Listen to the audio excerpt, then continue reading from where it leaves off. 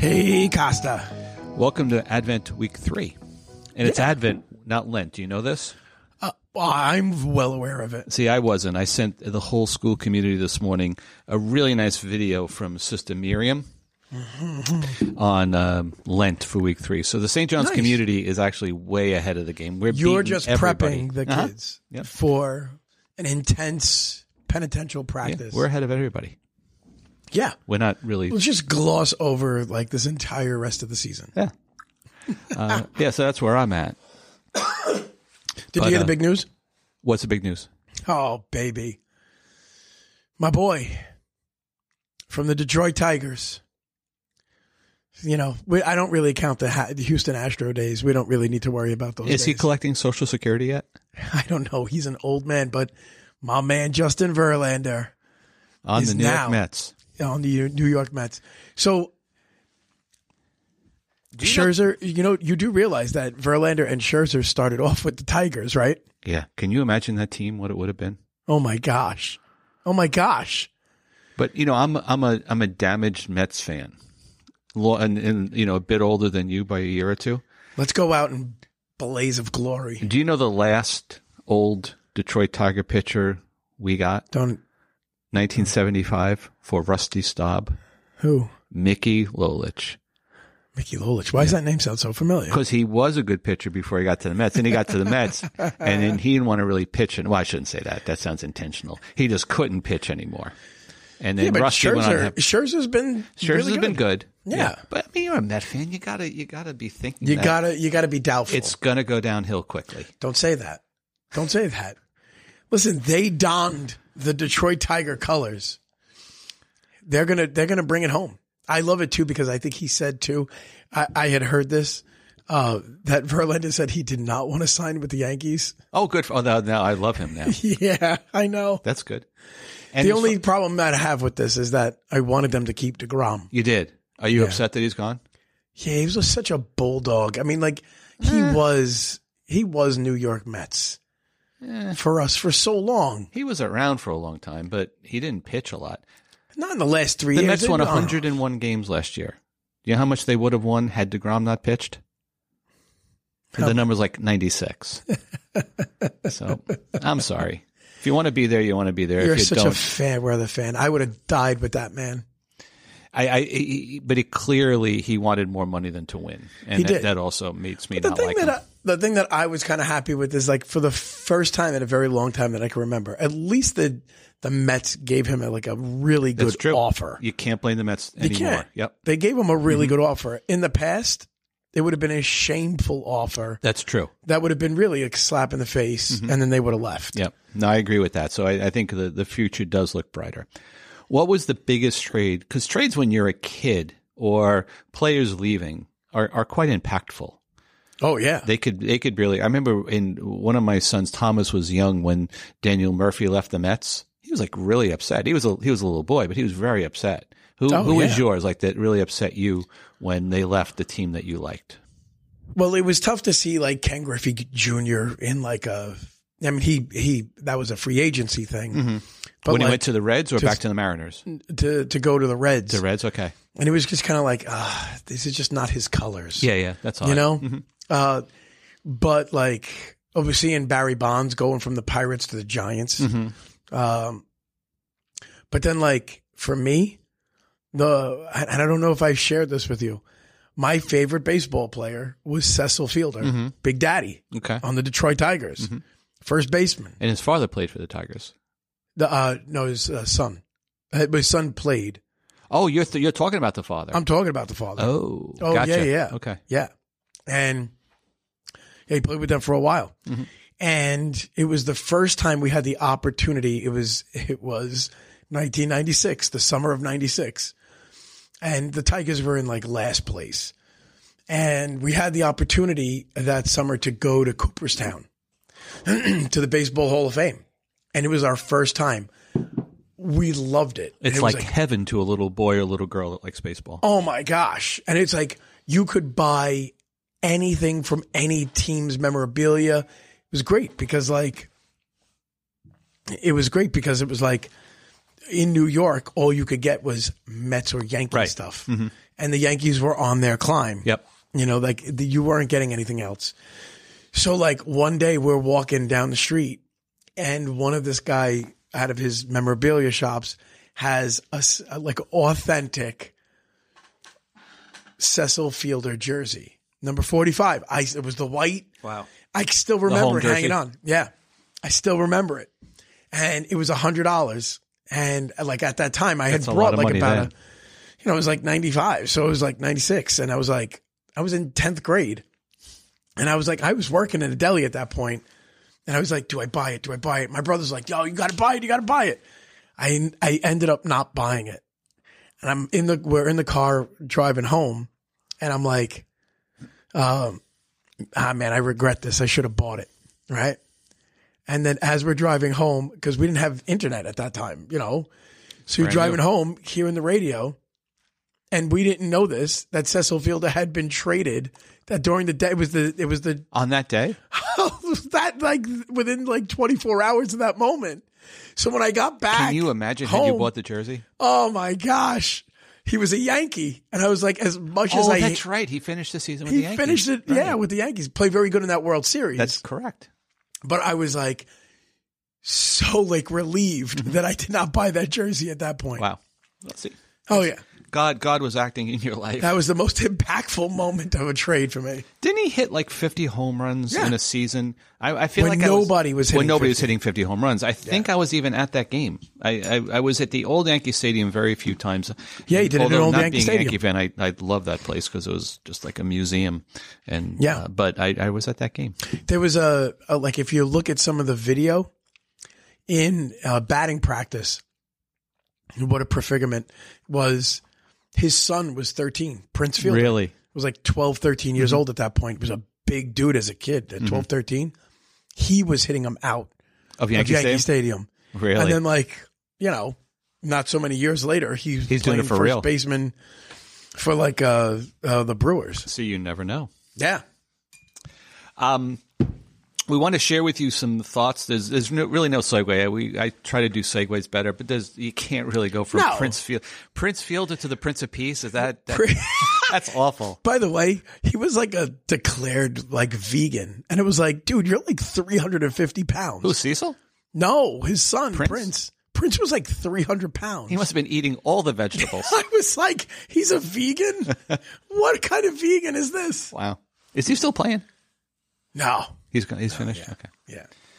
All right. Anywho, back to the readings.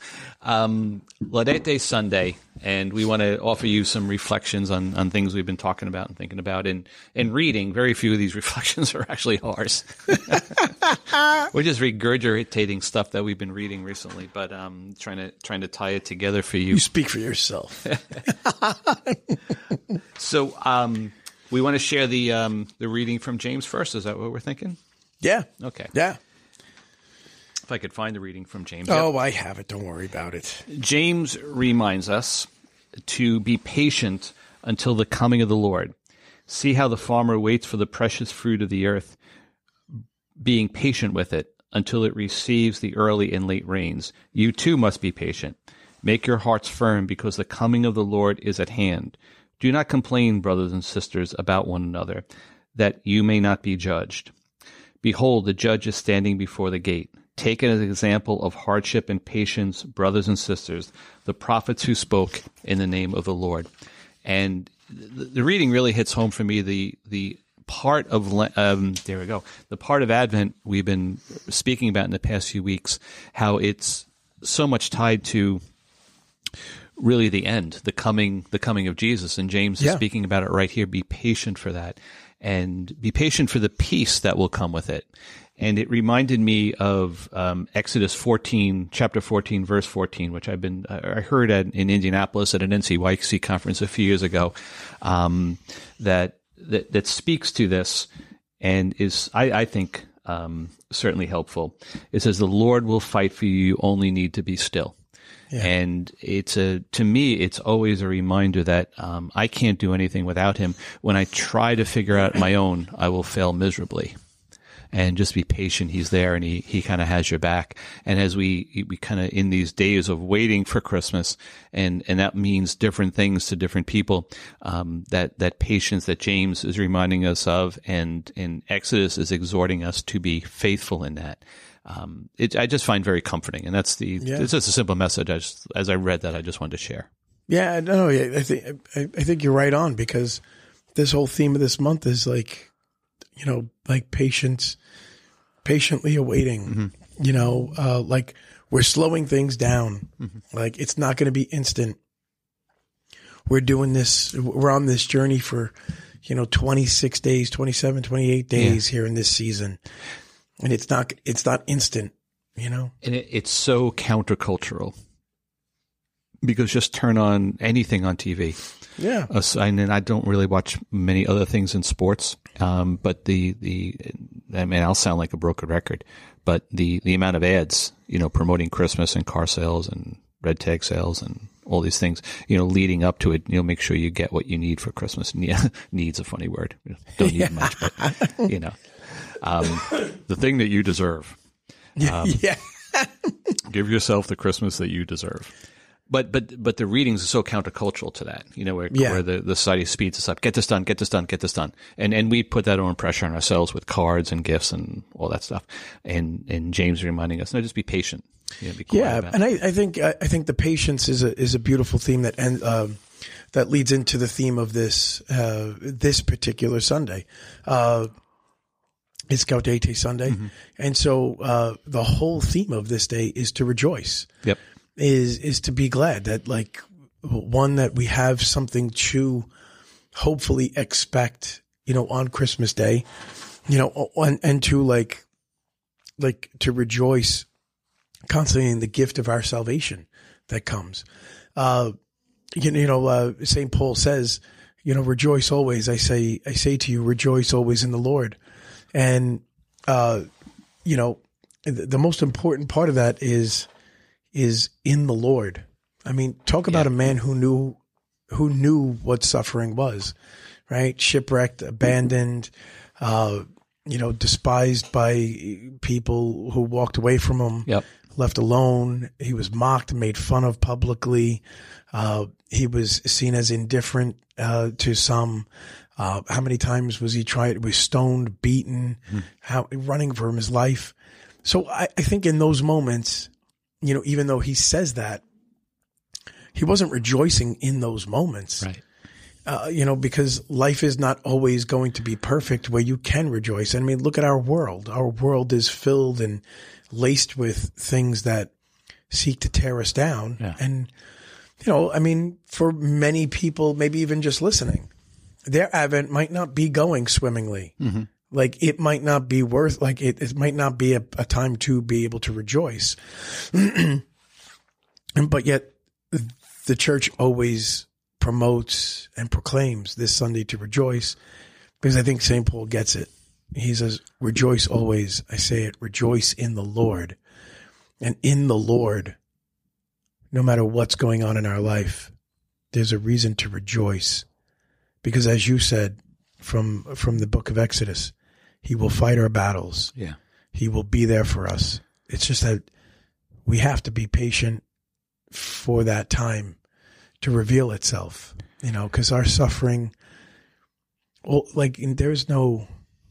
can't put a timetable on our suffering, whether that be someone struggling really physically or emotionally, the loss of a loved one. I remember, and this time of year really hits home for people. Yeah, I remember a friend of mine sharing with me that who had lost her father, and it was like after a year or two, people were telling her like she needed to get over it. Yeah, I've heard this before, and she was like, get over it, and it took her a number of years to kind of like be able to move forward. Like there's no timetable for that. And I'm talking about a woman who is faithful. Like this girl is on her game. She got more faith than you and I combined. And yet she was going through it, but like she is able to rejoice because it's in the Lord. Like she knew that he was not going to abandon her. I'm glad you brought up that example. Sometimes the readings through the readings we conjure up maybe a character of the people who are in them. So Paul, for instance, right? Oh my gosh! And I like how you said that, because Paul was not Superman. And then we've grown up on these movies, you know, and I'll say, you know, the Marvel universe, and there's really nothing wrong with those. But even back to Bruce Willis with Die Hard, that when the hero gets in trouble, they become cockier and more wisecracks. And we want that. You know, we want to see the situation turn dire because we know that Bruce is going to say something funny and it'll be relieve the tension. It's a great Christmas movie. Yeah. But real life isn't like that. Right. Exactly. And when you're bringing up Paul, say, no, Paul, you know, as he was being whipped, I would think is not rejoicing in the Lord. Oh my gosh. But the work he had done before that to embrace Jesus, and especially after the sins that he had committed before his conversion. You know, to really make up for that time, would have sustained him, which is beautiful. I think it's an important thing to remember, to personify these people as much as possible, because once they become more like us, we can become more like them. But if they're like Iron Man, forget it, I'm never going to be him. So I'm not even going to try. I'll let someone else do that. Exactly. Yeah. Exactly. Like, you know, some of these figures too, you know, we would never want them in our life, but because they're on like a movie screen, right? You know, it's different. We're entertained by them. Yeah, exactly. Yeah.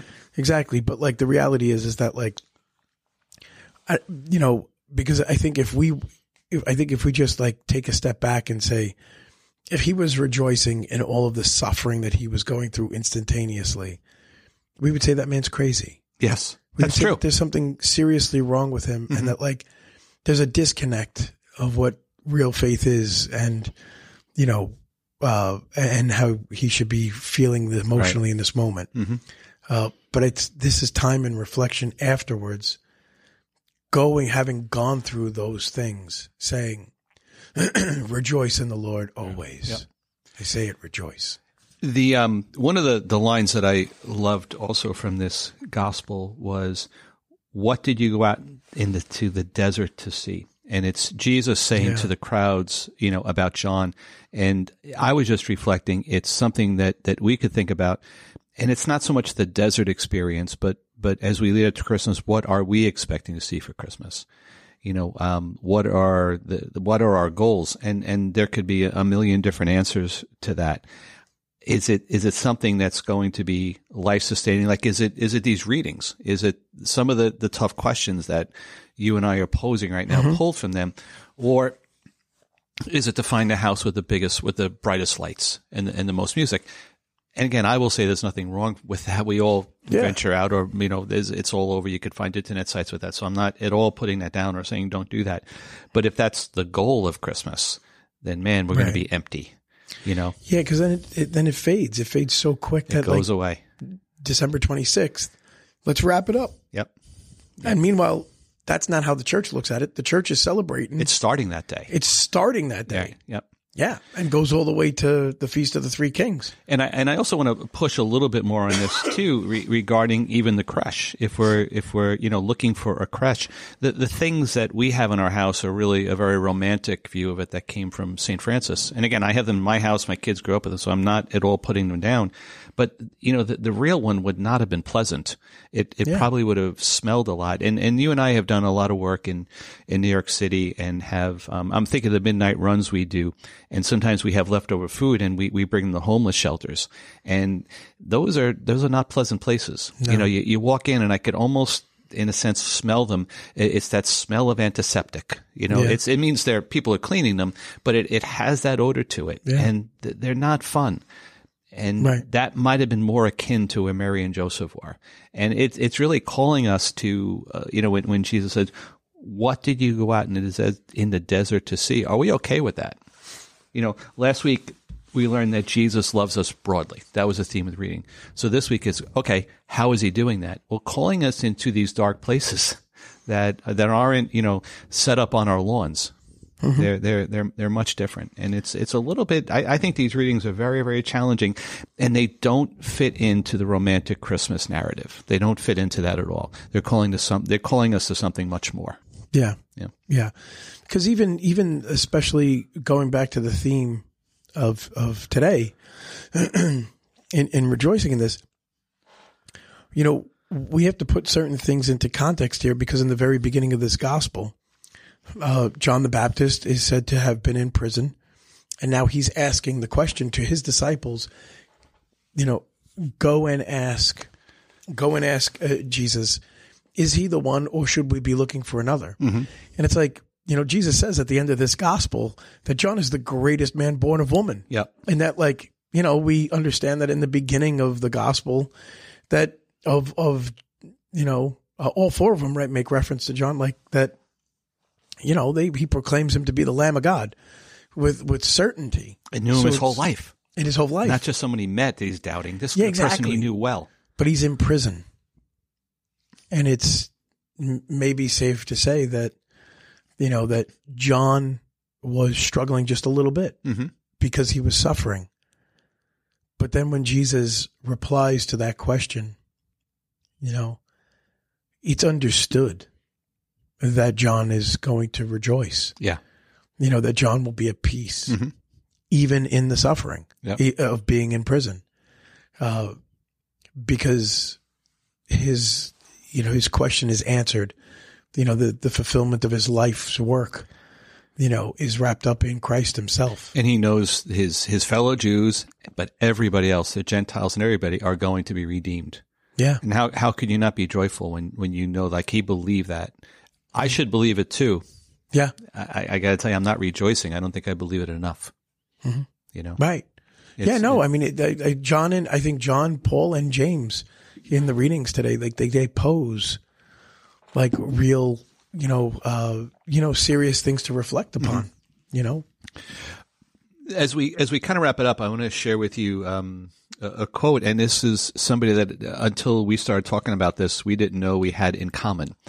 So there was a Christian musician, Rich Mullins, and back in the 90s. I guess mid to late 80s. He was in the 90s, you're right. But I was introduced to him. I was I had a friend who was an evangelical Christian, and he was a pro golfer. And a lot of his friends and the people he hung out with, he's really, really great people. I was very blessed to be. We'd go to their homes, and they were playing Rich Mullins music. And I was very struck by him, because Christian music for me up until that point was something that was only praise and worship. And at that point in my life, I said, there has to be more. I don't know if I articulated it like that, but, God is good. God is great. We love God. God, you're awesome. And that's all true, but nobody lives like that. Well, right. I shouldn't say that. Yeah. I don't live like that. You know? Right. And one of the things that I found Mullins to be very, very real, because he would talk about the suffering and he would talk about the doubt. And he also, so if you're not familiar with him, the song Awesome God was his most popular song. But he would also talk about some other things as well. And he was always searching. And he died, I think, in 97. He was driving and didn't have a seatbelt on an open Jeep and, crashed in Indiana somewhere. And he had a profound impact on me, because I remember when he died, I wasn't in education yet. And I remember thinking, wow, who's going to do what he did? Who is going to make the word of God accessible and appealing to people? And when I was thinking about taking this job, Mullins came into my head, and was very influential. I said, was this, not that I would be of Rich's popularity by any means, but is this something that God was calling me to? And it's interesting. I didn't know you liked him as well. Yeah, actually, my least favorite song was his favorite. Yeah, was his best hit. His best hit, yeah. Yeah, he had other good ones that I'm struggling with, because I haven't heard his stuff in a long time. Right. But look him up. Look him up. He's on Spotify, Apple Music. I think you like him. But I wrote down this quote, and this is going to be a little bit harsh, and I will tell you right away. But it's very much in the theme of John the Baptist, and I think that's why we're including it in this podcast. I think John strikes us as someone who would say anything to anyone if he felt it was the truth. And I think Rich was similar. There's a lot of speculation he was probably going to be converting to Catholicism. He was evangelical. He grew up in an evangelical house, but he was very caught up in the real presence of Jesus. And he actually has a song called Creed, which is the Apostles' Creed. which is kind of cool. Yeah, yeah. But anyway, Rich says this, and brace yourself, folks. This is not your Christmas 'tis the season message. I'll tell you right now, but we'll deal with it. He says, a lot of us are so worried about being embarrassed by taking a position about Jesus that we don't take because we don't want to be laughed at. But the horrible thing is, the terrible joke in the whole situation is it doesn't matter if you get laughed at because you ain't nothing anyway. And I don't care what the self-esteem people say. You're just going to die someday. And 5 years after you die, no one will remember you had ever lived. And that's a kind of wonderful, liberating thing. And I think that's a tough message, but I think that type of adherence to truth is something that I think would come from John's lips as well. I'm not sure I buy into the thing, no one will remember you. I hope that's not the case, but I get Rich's point. Right. We're just here to bring about the kingdom and don't be embarrassed about it because no one's going to remember you or talking to him, and no one's going to be making fun of you afterwards. That's for sure. Yeah. I mean, and once again, like St. Paul would definitely be that direct at moments. Yep.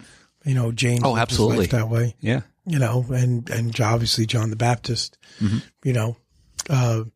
but yet all three of them, all four of them, even if you include Rich there, they all had joy. Yep. They all had absolutely profound joy. If you look up Mullins online, you'll see that. Profound joy. Yeah. Yeah. So I think tomorrow morning when I come in and, you're usually in your office and I come in and say good morning, I'm going to start with, you're going to die someday. Merry Christmas. And I already would understand that that's your love language of telling me that you love me. Oh, we're still on that, are we? Yes. And I'm waiting for the I love you in person. He texted me saying that it was like he was trying to text his wife. I thought that was Jen.